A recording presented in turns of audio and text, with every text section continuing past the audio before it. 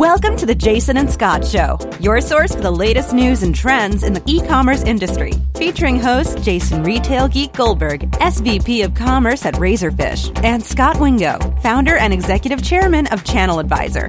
Here is Jason and Scott.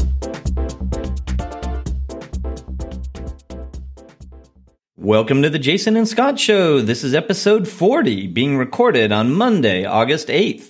2016. I'm your host, Jason Retail Geek Goldberg, and this episode is being sponsored by the NRF, National Retail Federation. Scott and I are going to be live podcasting from the Shop.org Digital Summit this year, which is in Dallas, Texas on September 26th through the 28th. In fact, if you'd like to attend, we have a special discount code for our listeners. So that code is Jason_Scott. That's JASON, the and sign, and SCOT. Don't forget that Scott's parents were very unique and clever with a single T Scott. So Jason and Scott is all you need to get a 10% discount on your full conference fee.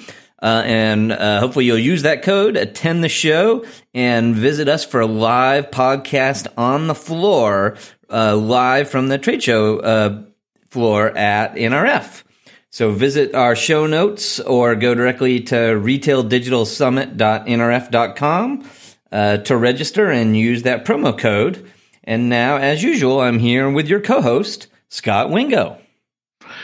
Hey, Jason, congrats on the big 4-0. Yeah, this is the second time I've had to go through it, and this time I'm having less of a midlife crisis. Yeah, me too. But I do think this could be a good reason for you to either, buy a sports car or do something crazy. So have at it. I will take that under advisement and see if I can get it approved by the finance committee here in the Goldberg household. Good luck with that. One thing that I think we can announce about shop.org that we're excited about is we're going to have some giveaways. So I don't want to spoil the fun, but we're going to have some exciting swag for the Jason and Scott show. So another awesome reason, other than seeing this amazing show live, is to come and get some swag. Exactly. So you won't just have to tell your grandkids that you saw one of the first 50 episodes of the Jason and Scott show. You'll actually have concrete evidence that you were there at the beginning of the phenomenon. Yeah, and for a small signing fee of $200 each, we will even sign some swag and things of that nature. So just kidding on that part. But we do look forward to seeing everyone at the show. I feel like you got to be careful. You could get yourself kicked out of the Podcasting Hall of Fame. Yes. I'll have to be very careful with the sponsorships. Well, thanks for listening in. It's been a really couple of big weeks of news in the world of e-commerce. So we wanted to use this episode, take a little bit of break from our interview series, and do a deep dive into two specific news items, both of them related to mergers and acquisitions. First, we wanted to talk about the Unilever acquisition of Dollar Shave Club, and then the big news that came out today when we're recording this podcast, but I'm sure will still be in the news for weeks, if not months later, is the big acquisition of Jet.com by Walmart. Jason, you want to tell us a little bit about the Dollar Shave Club? Yeah, but before we jump right in, I would like to take our readers back a little bit in our podcast history to episode 8, which was actually our predictions of the future episode. And loyal listeners will all know that one of my predictions was that consumer packaged good companies and grocery retailers would be making a major moves and investment into the direct-to-consumer e-commerce space. So I'd like you to bear that in mind as we talk today about a major consumer packaged good company making $1 billion investment in direct-to-consumer e-commerce. Yeah, I have to admit that was a good call. I think you made 6 predictions and I made 3 or 4. So you've got 18% of your predictions came true. There you go. But the year is still young. I still have optimism. Yeah, you've still got a long way to go. I knew if I couldn't beat you in quality, I would beat you in quantity. Absolutely. Yeah. So for those that are not familiar with Dollar Shave Club, the company was founded by a gentleman named Mark Dubin with a partner back in early 2011. And it was a bootstrap company that I think he literally started out of his garage, and the notion was that buying razors was a pain in the neck, that you had to go to the store, that the razors were usually locked inside of a loss prevention case, and you had to find someone to unlock them and sell them to you, and that, most men spent too much money on razors and therefore didn't change their razor as frequently as they might or should. And so he wanted to start this online subscription service for razor blades.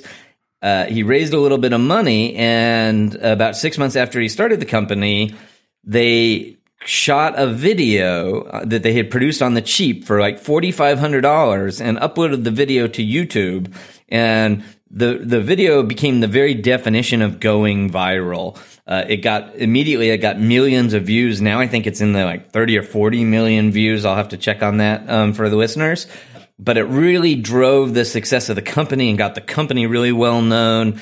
And very quickly, in less than 3 years, this startup from a garage became the second largest razor retailer in the United States or razor manufacturer in the United States behind Gillette. So they literally passed Schlick, one of the traditional razor companies that have been around forever, in 3 years, largely using internet growth hacking techniques and these viral videos. So a really interesting company, and one of the e-commerce companies that we've talked about on previous shows as a vertically integrated brand that both is primarily manufacturing the product and offering it to the consumer and selling it through their own channels.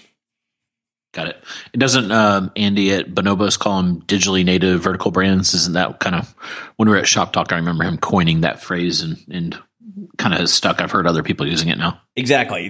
And these guys, Dollar Shave Club would be a perfect example of Andy's definition of the digitally native vertically integrated brands.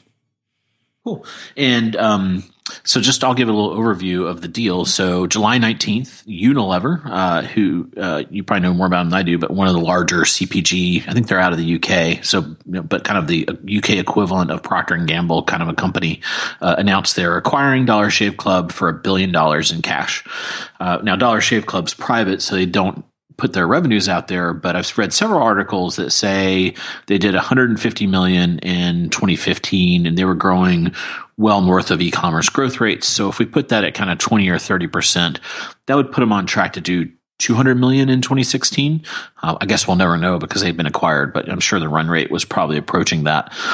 So that gets you to kind of a 5x revenue multiple on that deal, which is pretty interesting because traditional retail e-commerce businesses, if you look at like Zappos when they were acquired, it was $1 for $1. So they were doing $1 billion and got acquired for $1 billion. Woot, I think, was in the similar kind of vein.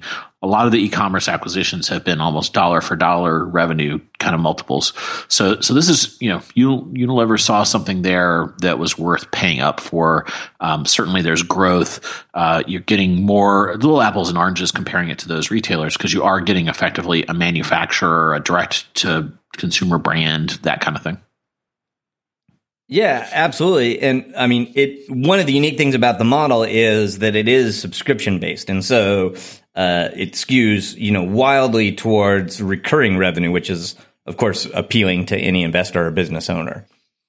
Yeah. And did Unilever have anything in the shaving category? I know they do Axe and they probably had some aftershave, but did they do anything with razors? To my knowledge, they do not have blades. They do have a bunch of skincare brands.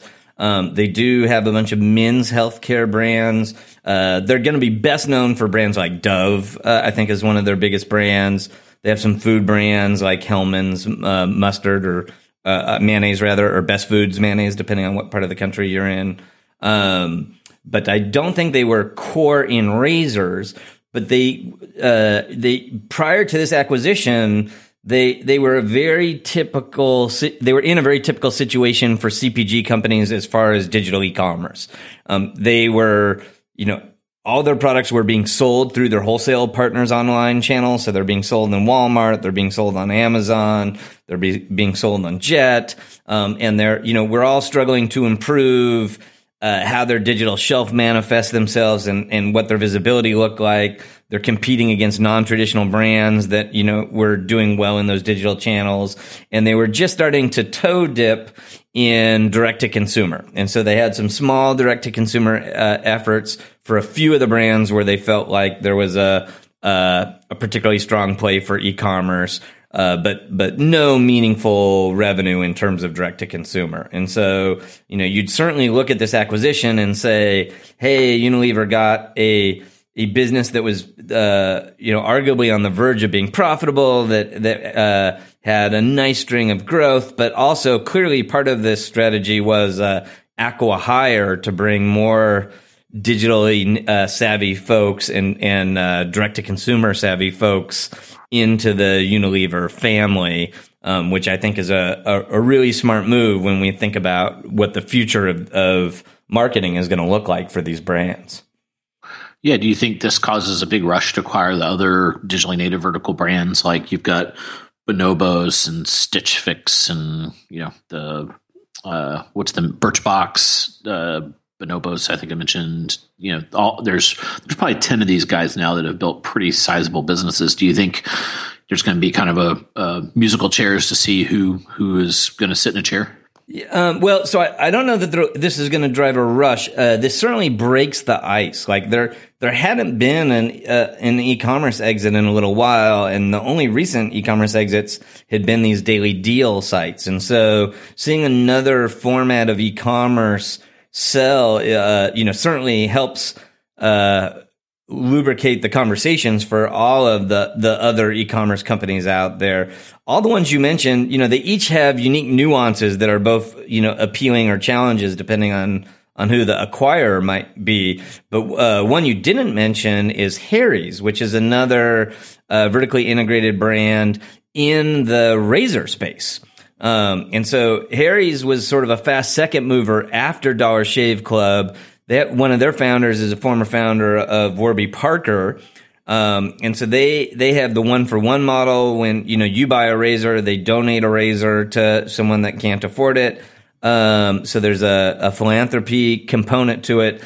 And uniquely, whereas Dollar Shave Club went out and sourced razor blades from a factory and branded them and sold them, Harry's actually went out and bought a razor factory in Germany and started manufacturing their own blades. And they would make the argument that they have a bunch of product advantage as a result of owning the entire design process, whereas Dollar Shave Club was really sourcing razor blades. So certainly, I think that like relatively generous valuation that Unilever paid for Dollar Shave Club is going to go a long way to helping set a valuation for Harry's. And to a lesser extent, it probably makes it easier for some of the other digitally native vertical brands to start having acquisition conversations. And I guess the one other note I would throw out there is I have seen some recent news that Harry's is starting to secure some retail distribution for their products. So they started out selling purely direct online, exactly like Dollar Shave Club. But I think I read that Target is going to start to carry the Harry's brand in store as well. And does Harry's, I get the 1-for-1, do they have a subscription model too, or is it just more of the Tom's 1-for-1? No, I think they do. I think their goal is a subscription model. I do think they will sell one-off products, or maybe they call it a trial. Whereas Dollar Shave Club will only let you get their products through a subscription. So you could certainly subscribe and cancel, and they weren't locking you into anything. But Harry's is willing to sell products at a one-off, whereas Dollar Shave Club was pushing a little harder to get everyone to sign up for the subscription. Got it. Cool. One question I always see when you have these kind of, I don't know how old Unilever is, but they've got to be 100 years old, 150 years old, you got to imagine. So you have these kind of big corporations like that, and then they acquire this kind of fast-moving brand that breaks all the rules with, F-bombs in the videos and that kind of stuff. You have to kind of wonder, can a corporate entity like that really kind of consume and integrate the DNA of a small startup like that? Do you think they'll be able to do that?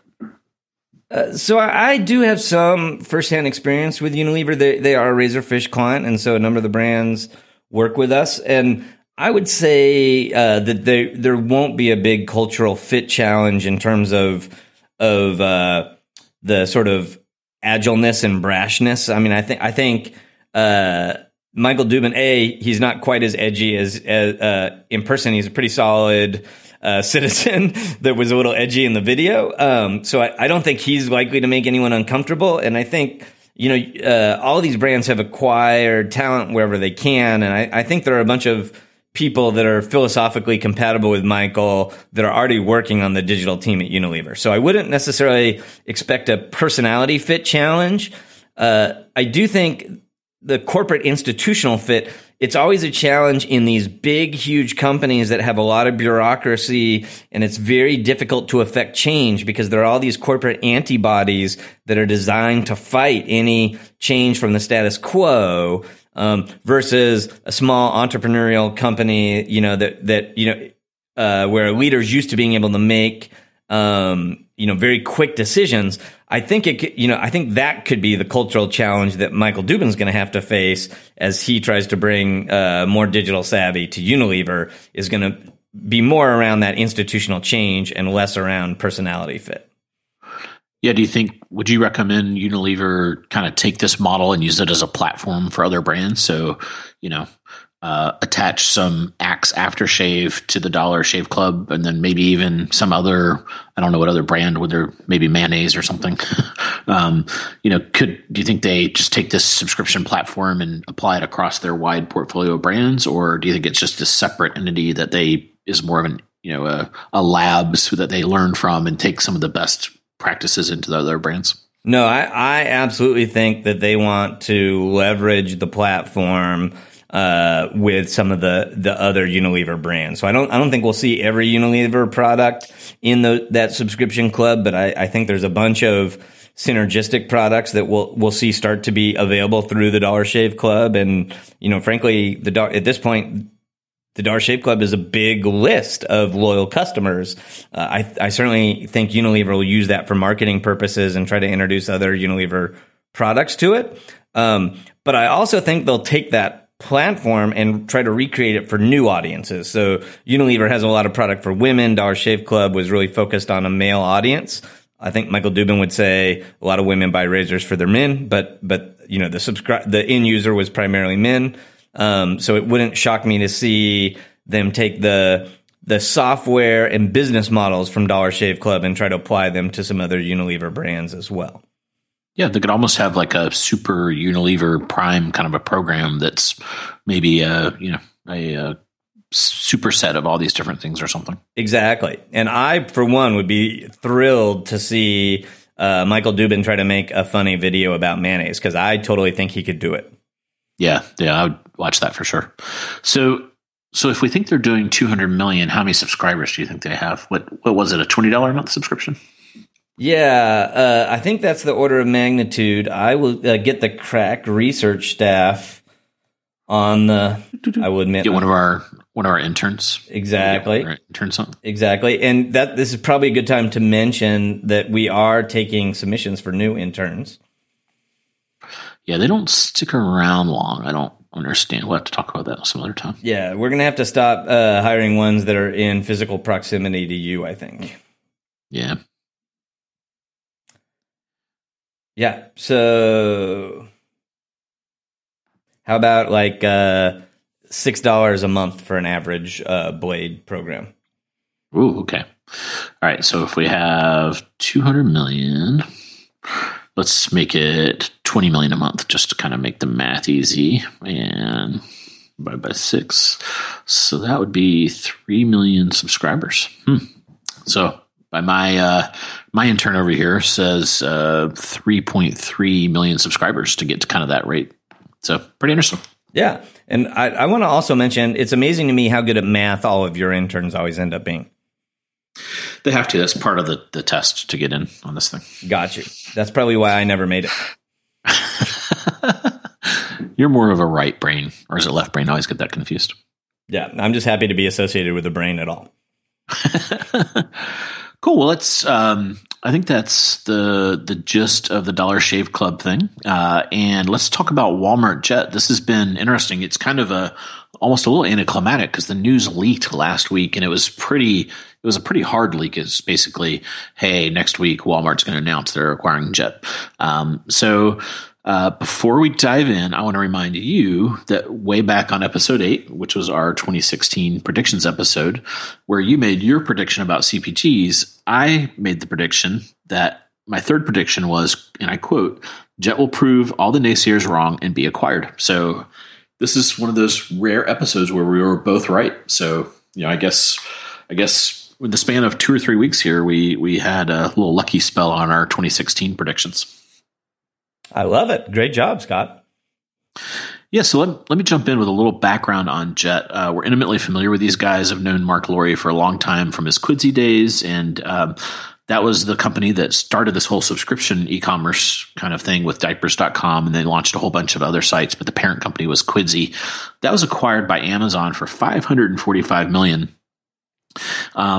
Then they, after 2 years of being part of the Amazon machine, Mark spun out and decided to start a new business called Jet. They started with kind of a membership model. So kind of think Amazon Prime, but a Jet membership. And then 3 months after launch, they basically said, hey, to go even faster, we want to get rid of the membership model and just really focus on low prices and kind of a pure marketplace model. So the technology kind of foundation of Jet, really what it does is it tries to take cost out of the equation and pass them on to consumers. And that results in prices that are 15 to 20% lower than other places.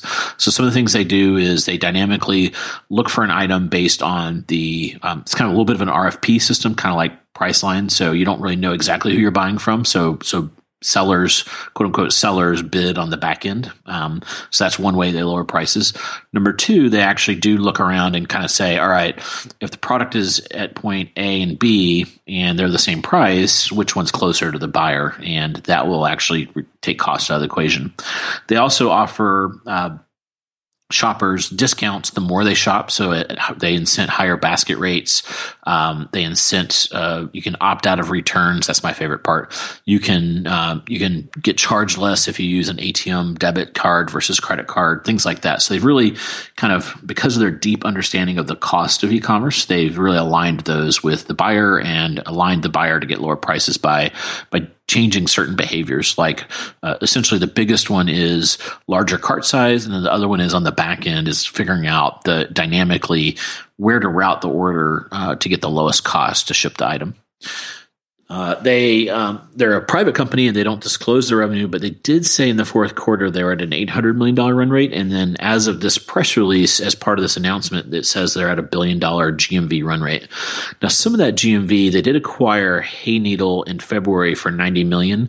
And I believe, if I remember my IR 500 right, Hayneedle was in kind of the 100 to 150 million revenue rate. So that they do have a fair amount of first party kind of GMV inside that billion. So I would say definitely the Hayneedle is first party. I think they were doing some sales themselves through warehouses and stuff. So I think you could call it 150 to 200 million of that 1 billion was first party. And then the other 800 would be more of a third party marketplace. As part of this press release, they said they have 4 million shoppers. That metric usually implies some kind of activity latency, usually over a year. They also over-index for urban millennials, which is interesting. When I do go to big cities, I see Jet doing a lot of outdoor, but they don't really advertise much around where I am. Let's see. They had raised Mark is very good at raising capital. They raised $500 million, 200 before they even launched, and then another 300 after launch. And I don't know if I said it at the top, but they're really just a year old. So they just celebrated their 1 year birthday kind of in July. And when they raised that last chunk of the $500 million, it was at a valuation over $1.5 billion, and investors included Alibaba and Google. So there's been a lot of speculation that, was there a bidding war and that kind of thing. So that's a bit of a background on Jet. Do you want to take a quick background on Walmart.com? Yeah, I'd be happy to, Scott. Walmart was a relatively early mover into e-commerce, but it was mostly insignificant. And they, were frequently talked about falling way behind Amazon, even in the 2000s. So until about 2011, it was pretty clear that Walmart wasn't taking e-commerce particularly seriously. And in 2011, Walmart acquired a internet startup company called Cosmix, and that was the first company that they rolled into what they've called Walmart Labs. And today, Walmart Labs has evolved into Walmart Global E-commerce. And so that first Cosmix acquisition was the first of, I think now about 24, 25 acquisitions that Walmart's made to bolster their e-commerce capabilities. They've invested billions of dollars each year in really building unique competitive advantages into their platform and kind of moved away from a lot of the off-the-shelf tools. They've grown a team that I think is over 5,000 people in the U.S. now. So they've become a really big e-commerce entity between 2011 and today. And during that time, they had a really good run. They went from, insignificant e-commerce sales to today they're number 4 on the internet retailer list. Last year they did about $13.7 billion in revenue. And for most of this decade, they've actually been growing even faster than Amazon. So, most people would look at that run from 2011 through 2017 and say, or 2016 rather, and say that Walmart had done a very good job, certainly not of catching Amazon. Amazon probably was running even faster, but, did a very good job of at least becoming relevant in digital commerce. And that would be a great story except for a couple things.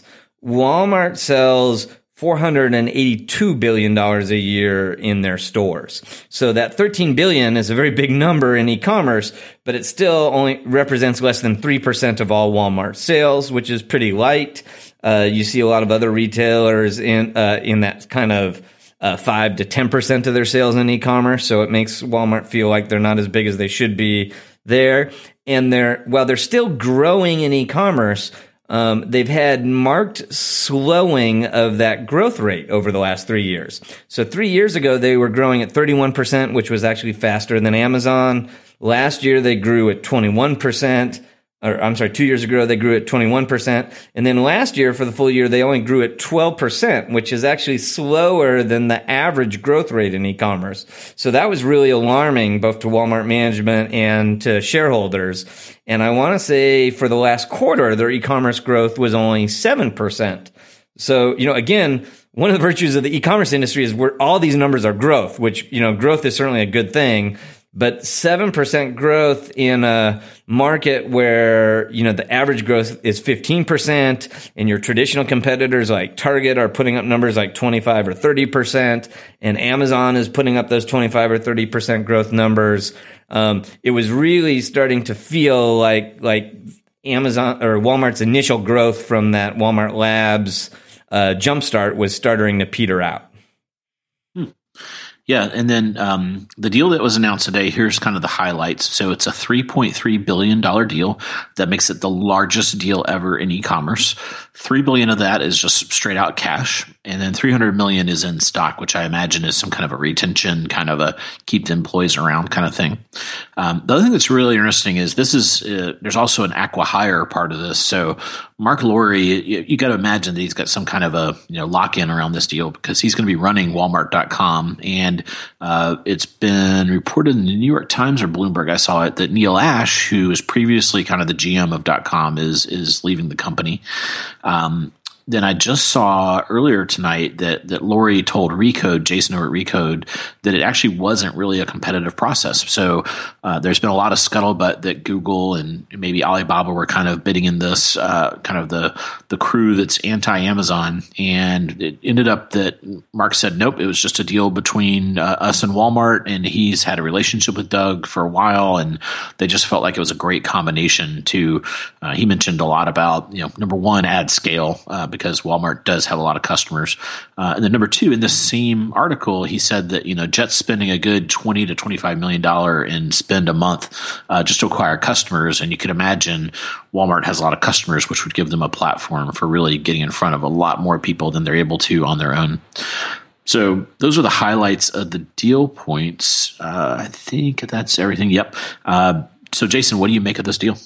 Yeah, so I think on paper it's a a very smart deal. We'll talk about the valuation in a second, but just in general, you take this jet model, which you did a great job of describing it. I try to my sort of elevator explanation to folks is that Amazon has a really complex ecosystem for delivering products to you, and they make all the decisions for you. So all those decisions are transparent to you, and Amazon tends to make a lot of those decisions to get the goods to you as quickly as possible. And Jet sees that as an opportunity and says, hey, we're going to expose more of those decisions to you, let the customer be in charge, and decide when they want to expedite delivery versus get things a little slower or a little less conveniently to save money. So they put a lot more of the power in the hands of the customer to potentially save money and make different value equations than the ones that Amazon tends to make for its customers. So taking that business model and exposing it to the 300 million people that shop at Walmart seems like it has a lot of upside to it. So I think you take the Jet model and you pour all those Walmart customers into it.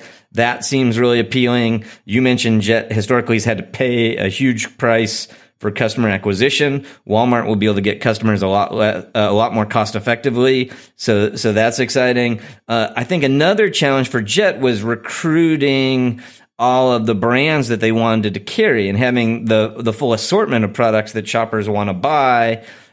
Because Walmart sells almost $400 billion in stores, every brand in the world wants to sell product through those stores. So Walmart has a ton more leverage to acquire all those brands and get them in the system. So I think Walmart will be able to help Jet have a broader assortment.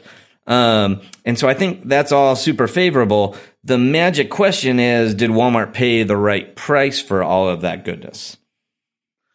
Yeah. That kind of brings me to two perspectives. Number one is the investor perspective. So, what's interesting is a lot of the business press has been very negative about this deal, especially on the Jet team saying, gosh, it's a failure. And I don't know.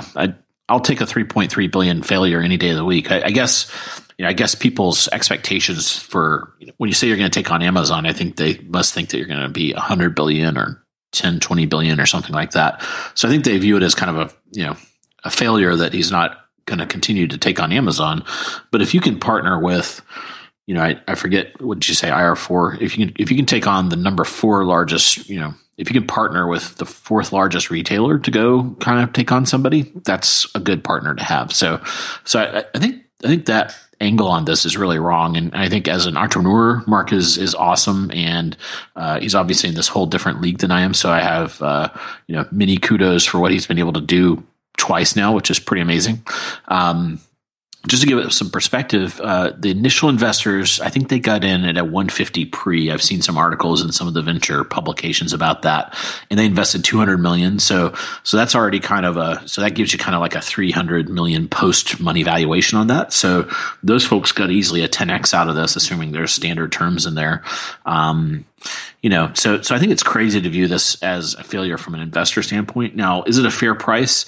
It's hard to say. There's not a lot of comps out there. You've got a business that it's hard to know what its year-over-year growth rate is because it's effectively infinite because it went from 0 to $1 billion in GMV. Not many businesses I'm familiar with have ever come close to that growth rate. So, sure, they burned a lot to get there, but even then, other companies have burned a lot and not gotten there, like Fab.com. I think they burned 300 or 400 million and never got even over 200 million in revenue, something like that. There is there, and it's hard to price something like that. I think we won't know if they paid or overpaid until we see what this looks like in kind of 5 years, and we see what the integration is, and what does the Jet model do to the Walmart model? Can Walmart take it to 5 billion in the next year and then 10? That would be pretty interesting. What if that became kind of more than half of Walmart's sales in the next 2 or 3 or 4 years? So I think it's really hard to call on that perspective. The other perspective I've gotten asked a lot about is from the seller perspective. And when I say seller, I mean the sellers that are selling on Walmart and Jet. And most people, when you say seller, they kind of think of a SMB retail kind of a person. And certainly there's some of that. But we're seeing more and more brands sell on these sites. And I think it's interesting because what we found is a lot of brands are really intrigued by Jet. And they want to go direct. They don't have a great partner. The challenge with Amazon is it's really complicated because they're a retail partner, and that makes it hard for them to be more of a marketplace partner. So Amazon's kind of a convoluted Gordian knot for brands to figure out. eBay and the Walmart marketplace, they both have negative connotations. eBay because it's kind of viewed as quote unquote a flea market, and Walmart's viewed as a discounter. So a lot of brands don't want to be associated with that. So then Jet ends up being this really kind of nice new independent brand that's very friendly towards brands, and it doesn't have kind of the negative stigma. So I do think what that says to me is, and they've come out and said this a couple times, that both brands, both of the I'm using the word brands here a lot, both Jet and Jet.com and Walmart.com will be around as front ends. So I do think there's this interesting chance here for Walmart to have a secondary kind of a store, if you will, that has a bit of a clean slate and allows them to experiment with some things and carry a whole nother set of products that are not available on Walmart. So you could have high-end audio, or a whole maybe more high-end TVs, or I don't know, products that you normally wouldn't think of being associated with Walmart, and that's kind of an interesting thing. And I think Walmart needs that to compete with Amazon as well. The one thing I do think, so if you're a seller, I think this is good. I think both brands will be around.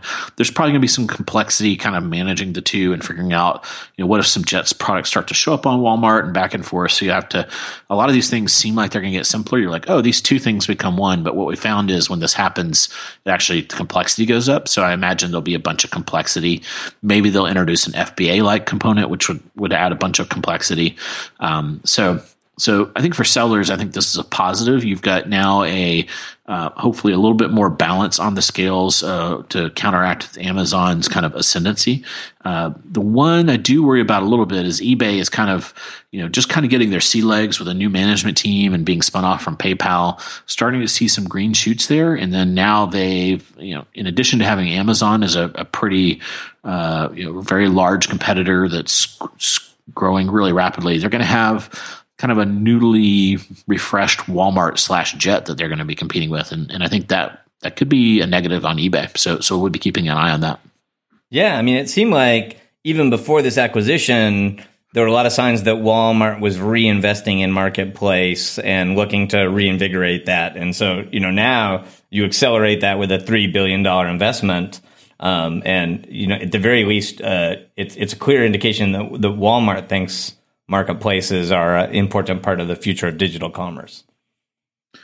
Yeah, they've been really kind of pushing the marketplace really hard at our Catalyst event. We announced that we're partnering with them, and they've been on a seller acquisition spree here that's been super aggressive. Yep. And don't you think that part of the Jet model is to take all that complexity in the supply chain and turn it into a better value for consumers? You merge all the marketplace supply chain that Jet had built with the fulfillment centers that Walmart owns, and you have a more complex supply chain. And so it seems like there's even more complexity there that you then can offer more options to customers to save more money, depending on how they're willing to take delivery and bundle products and all those sorts of things. So it seems like that it takes the Jet model and accelerates it in a bunch of ways. Yeah, absolutely. One thing I wanted to ask you is, what do you think? So Walmart's kind of hidden asset, as it were, is the stores. They have over 3,000 stores. So you think there's some kind of a store omni-channel angle, like maybe they apply the Jet engine to every kind of store as a fulfillment center or something like that? Yeah, I think there's a bunch of interesting angles there. So Walmart has like 4,000 of what they would call super centers, which are what most of us think of when we think of a Walmart. And they have quite a few smaller footprint grocery stores called Walmart Neighborhood Markets as well. And so like the super simple thing you can think you can expect to see is if you've walked in a Walmart supercenter in the last 6 months, they are strongly messaging e-commerce and buy online, pick up in store in those in those stores. There's signage everywhere talking about the value prop of going to Walmart.com and ordering product and picking it up in the store.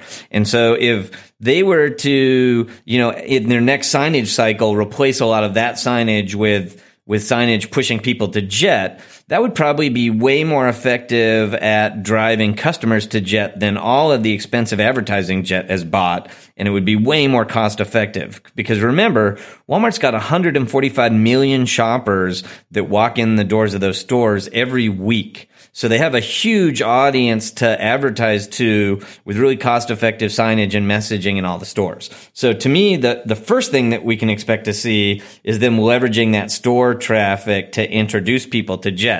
And then to your point, there's a bunch of new interesting models that come up.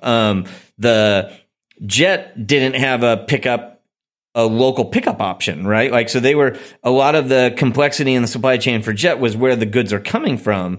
But now with Walmart, you have two ends of that complexity, where the goods are coming from and where are you going to pick it up? And would you be willing to aggregate orders at a store over some period of time before you pick them up? You could imagine Walmart adding buy online, pick up in store to the Jet model, which could be super interesting.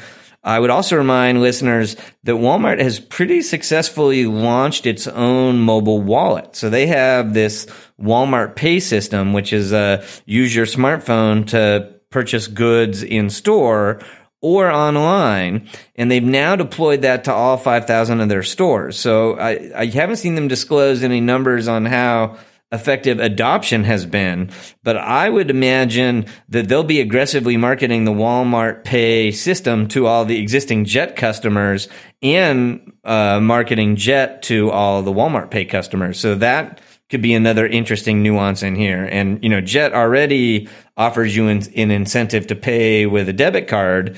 You could imagine them offering an incentive to use Walmart Pay as well. Yeah, there's probably also a shipping pass integration where maybe you get normal Jet kind of 3 to 4 day delivery, and then if you're a shipping pass customer, you get 2-day delivery or something like that. That's a great point. And just to remind listeners, shipping pass is Walmart's version of a shipping club similar to Amazon Prime. It's free 2-day shipping for $50 a year. So Scott, what do you think Amazon is going to do in reaction to this news? That's a good question. A lot of reporters have been kind of asking about that, and so knowing Amazon for quite a while, they really don't pay attention to this stuff. I know it's hard to believe, but they're so busy kind of focusing on the customer and scaling things that I don't think they really change much here. So just to give you an idea, they announced their second quarter results. We haven't had a chance to talk about it on the show, but there was a lot of acceleration in the business, third party accelerated, first party accelerated, so paid items accelerated to like 26, 27%. The Amazon business is very healthy. And if anything, they're struggling with just keeping the infrastructure growing fast enough. So since this year in the US alone, they've announced 18 fulfillment centers, and I believe they're going to try to get all those online for fourth quarter.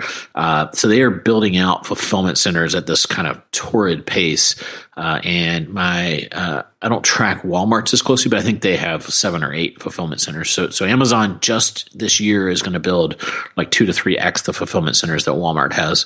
So they're really kind of playing 3D chess, and Walmart's kind of really catching up here. And I don't think Amazon really slows down or changes their strategy in any way to react on this.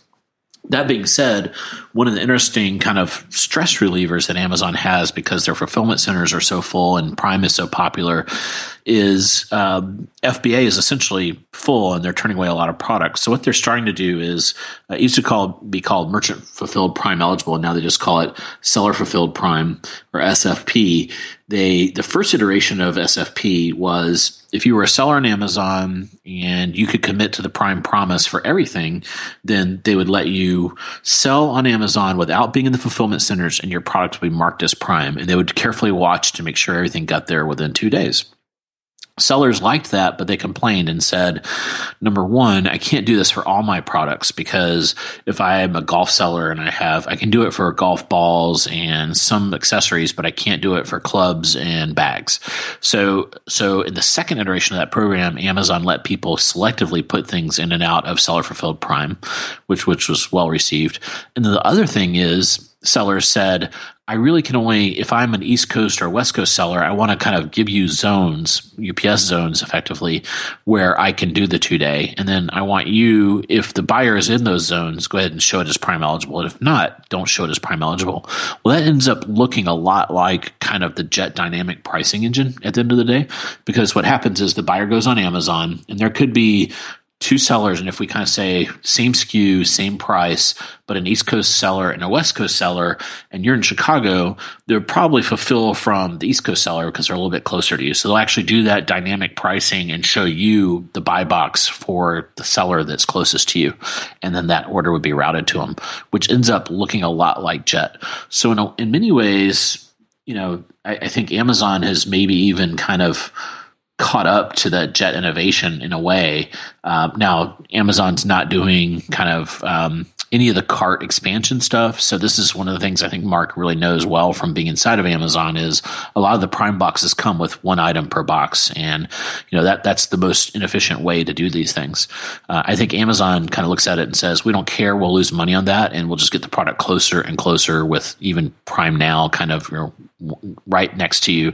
And that's how they'll solve the problem is getting rid of the shipping cost. And I think what Mark's thinking is, no, I don't think you can do that. I think you get more things in the box. So there still are some Jet innovations there, but I do think one of the core ones, this kind of dynamic pricing based on the location of the product, Amazon has covered probably 80 to 90% of that. That's a totally interesting perspective. I totally agree with you that this acquisition affects Amazon less than almost anyone else. But I do think if you're certainly eBay, but also any of Walmart's traditional competitors, the second largest retailer behind Walmart is Costco. And you think about the Targets and the Staples and the Macy's of the world. I think they're all more likely to be talking about this acquisition this week and thinking about what they're going to do to stay up, because the thing that Mark Laurie has consistently said since he first started Jet, which I totally agree with, is this is not a winner-take-all market. You don't have to beat Amazon to be a very profitable, successful business. And I don't think we're ever going to get to a world where 100% of all goods are delivered via e-commerce. So I think the Walmart stores are always going to be important and always move a lot of volume and revenue. Walmart doesn't have to catch Amazon digitally. They just have to be really good at digital and make sure they can serve all their customers digitally. And it's moves like this that potentially put them in a position to do that. And if I'm, Costco and I'm in a knife fight with Walmart for brick and mortar customers, Walmart was probably already digitally ahead of Costco, and this is another big leap forward for them. So I think those are the kind of retailers that, should really be nervous and should be thinking about how they're going to react to this news. Yeah, I think that's interesting. I think we will see this kind of both, just to kind of put a bow on it, the Dollar Shave Club acquisition and this acquisition. I think these are dominoes that are falling, and we're going to see more dominoes fall. And usually in our world, it really heats up towards the end of the third quarter, because if you're going to do something, you kind of need to do it by October. So it's going to be interesting to watch. I think we'll see many more kind of acquisitions and big strategic moves kind of coming here in the next 2 or 3 months. Yeah. One other question on that, Scott. You know the investment community a lot better than I do. I kind of imagine that these acquisitions could potentially start freeing up more venture capital to invest in new e-commerce businesses. Because from my perspective, it feels like you talked to the VCs a year ago, and there weren't a lot of good quote unquote e-commerce exits. And so, people weren't really excited about putting money into businesses. Now, just in 1 month period, we've got 2 really good stories. Is that potentially going to renew interest in investing in new novel e-commerce businesses, do you think? Maybe. I think you have to parse that a little bit. I don't think kind of if you came up and said, hey, I'm going to be a new retailer, I don't think that business is exciting, or if you were a flash sale or subscription, I think those ships have sailed. But if you can, the models that I think venture capitalists are going to love because of these acquisitions are the D and VB space. So I think there's going to be a lot more of those coming. There are a lot of them out there. I'm big on the on-demand space, as listeners will know. I think that kind of heats up because I view them as the same things as digital native vertical brands, but with a service component versus a product. And I think it's hard to be Amazoned when you're a service, and it's easier to be Amazoned when you're a product.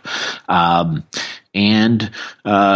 do think these marketplace models are very attractive. Now, there's the scale. The Jet one's hard to replicate because you have this unique founder where there's maybe 3 or 4 other people in e-commerce that could pull that off. And most of them are otherwise engaged on things. So I think that one's going to be hard to find someone that can kind of come out and say, I'm going to go head to head with Amazon and raise $500 million and build a $10 billion business.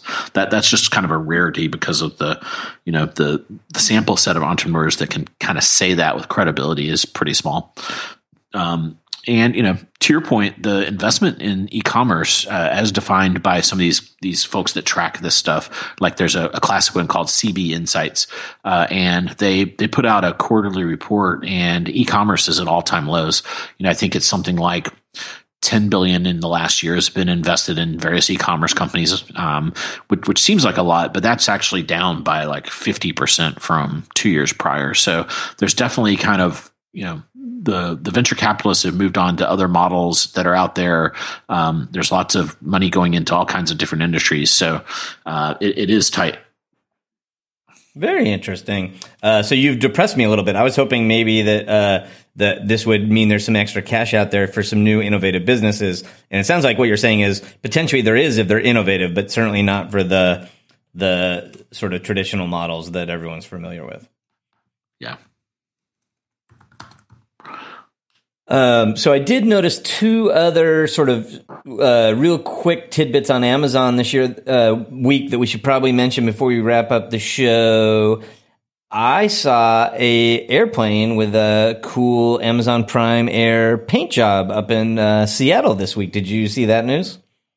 I did, yeah. So one of my predictions, going back to our January podcast, was that Amazon would invest heavily in logistics infrastructure, and they have leased, I think they announced 10 planes and they announced another 20. So something like 30 or 40 planes. And so that they don't own these planes, they don't quote unquote own them, but they're leasing them. And, if you've got planes, if you got 30 or 40 planes zipping around, it makes sense to put your brand on there. So, I think that that's pretty cool. It says Amazon Prime Air, which was previously what they branded the drones. So it's kind of interesting that they've been thinking about this for a while.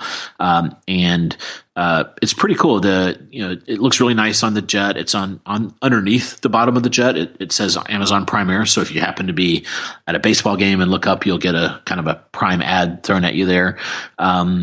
When these images came out, everyone freaked out and said, "Oh my God, it looks like a FedEx or a UPS plane." And I think if you're just kind of waking up to the possibility that Amazon may compete with those guys, you haven't been listening to the podcast. I think that it's I believe at least it's a near certainty, and many folks on Wall Street believe that there will be a day when at some level, Amazon, even if it's just their own product delivery, that there's more and more kind of overlap with them and FedEx and UPS. And I think seeing that plane made it very visceral for a lot of people. Yeah, absolutely. I think a missed opportunity. I quickly went on Amazon to see if I could buy a model version of the Amazon Prime Air jet, and sadly, I could not buy one. That could be our next business. Yeah, if this podcasting thing doesn't work out, we'll sell Amazon Prime Air model jets. We'll have to call Jeff and see if we can get the license to that. Yeah, I will leave that one in your court since you delegate so much to me. And then the other piece of news from Amazon, we've done a couple shows on the ever expanding assortment of Amazon's private label. This week I saw they introduced a new brand that sounded very near and dear to my heart. It was called Happy Belly, and that is private label food. At the moment, it's specifically roasted nuts. So like, mixed nuts packages and roasted almonds and cashews and a couple of granola mixes. So I have ordered an assortment of Happy Belly products that we'll be serving at shop.org this year. Cool. Well, with that, Scott, we should probably wrap up this episode. Hopefully, everyone has found it useful to get a little bit of our insight into the impact of some of these recent acquisitions. This episode was sponsored by NRF. Jason and I are going to be doing some live podcasting at the Digital Summit 2016, which is going to be in Dallas, Texas, September 26th to 28th. And we have a discount code that will save you 10%, and that code is Jason Scott, SCOT, and that will waive 10% off your full conference fee. If you visit our show notes, you'll find a link to that, or go to retailsdigitalsummit.nrf.com. Enter the code when you register, and we look forward to seeing you there. And with that, I'll wish all the listeners happy commercing. Thanks, everybody. You've been listening to The Jason and Scott Show. For all the latest news and trends on e-commerce and shopper marketing, subscribe to us on iTunes and please leave a review.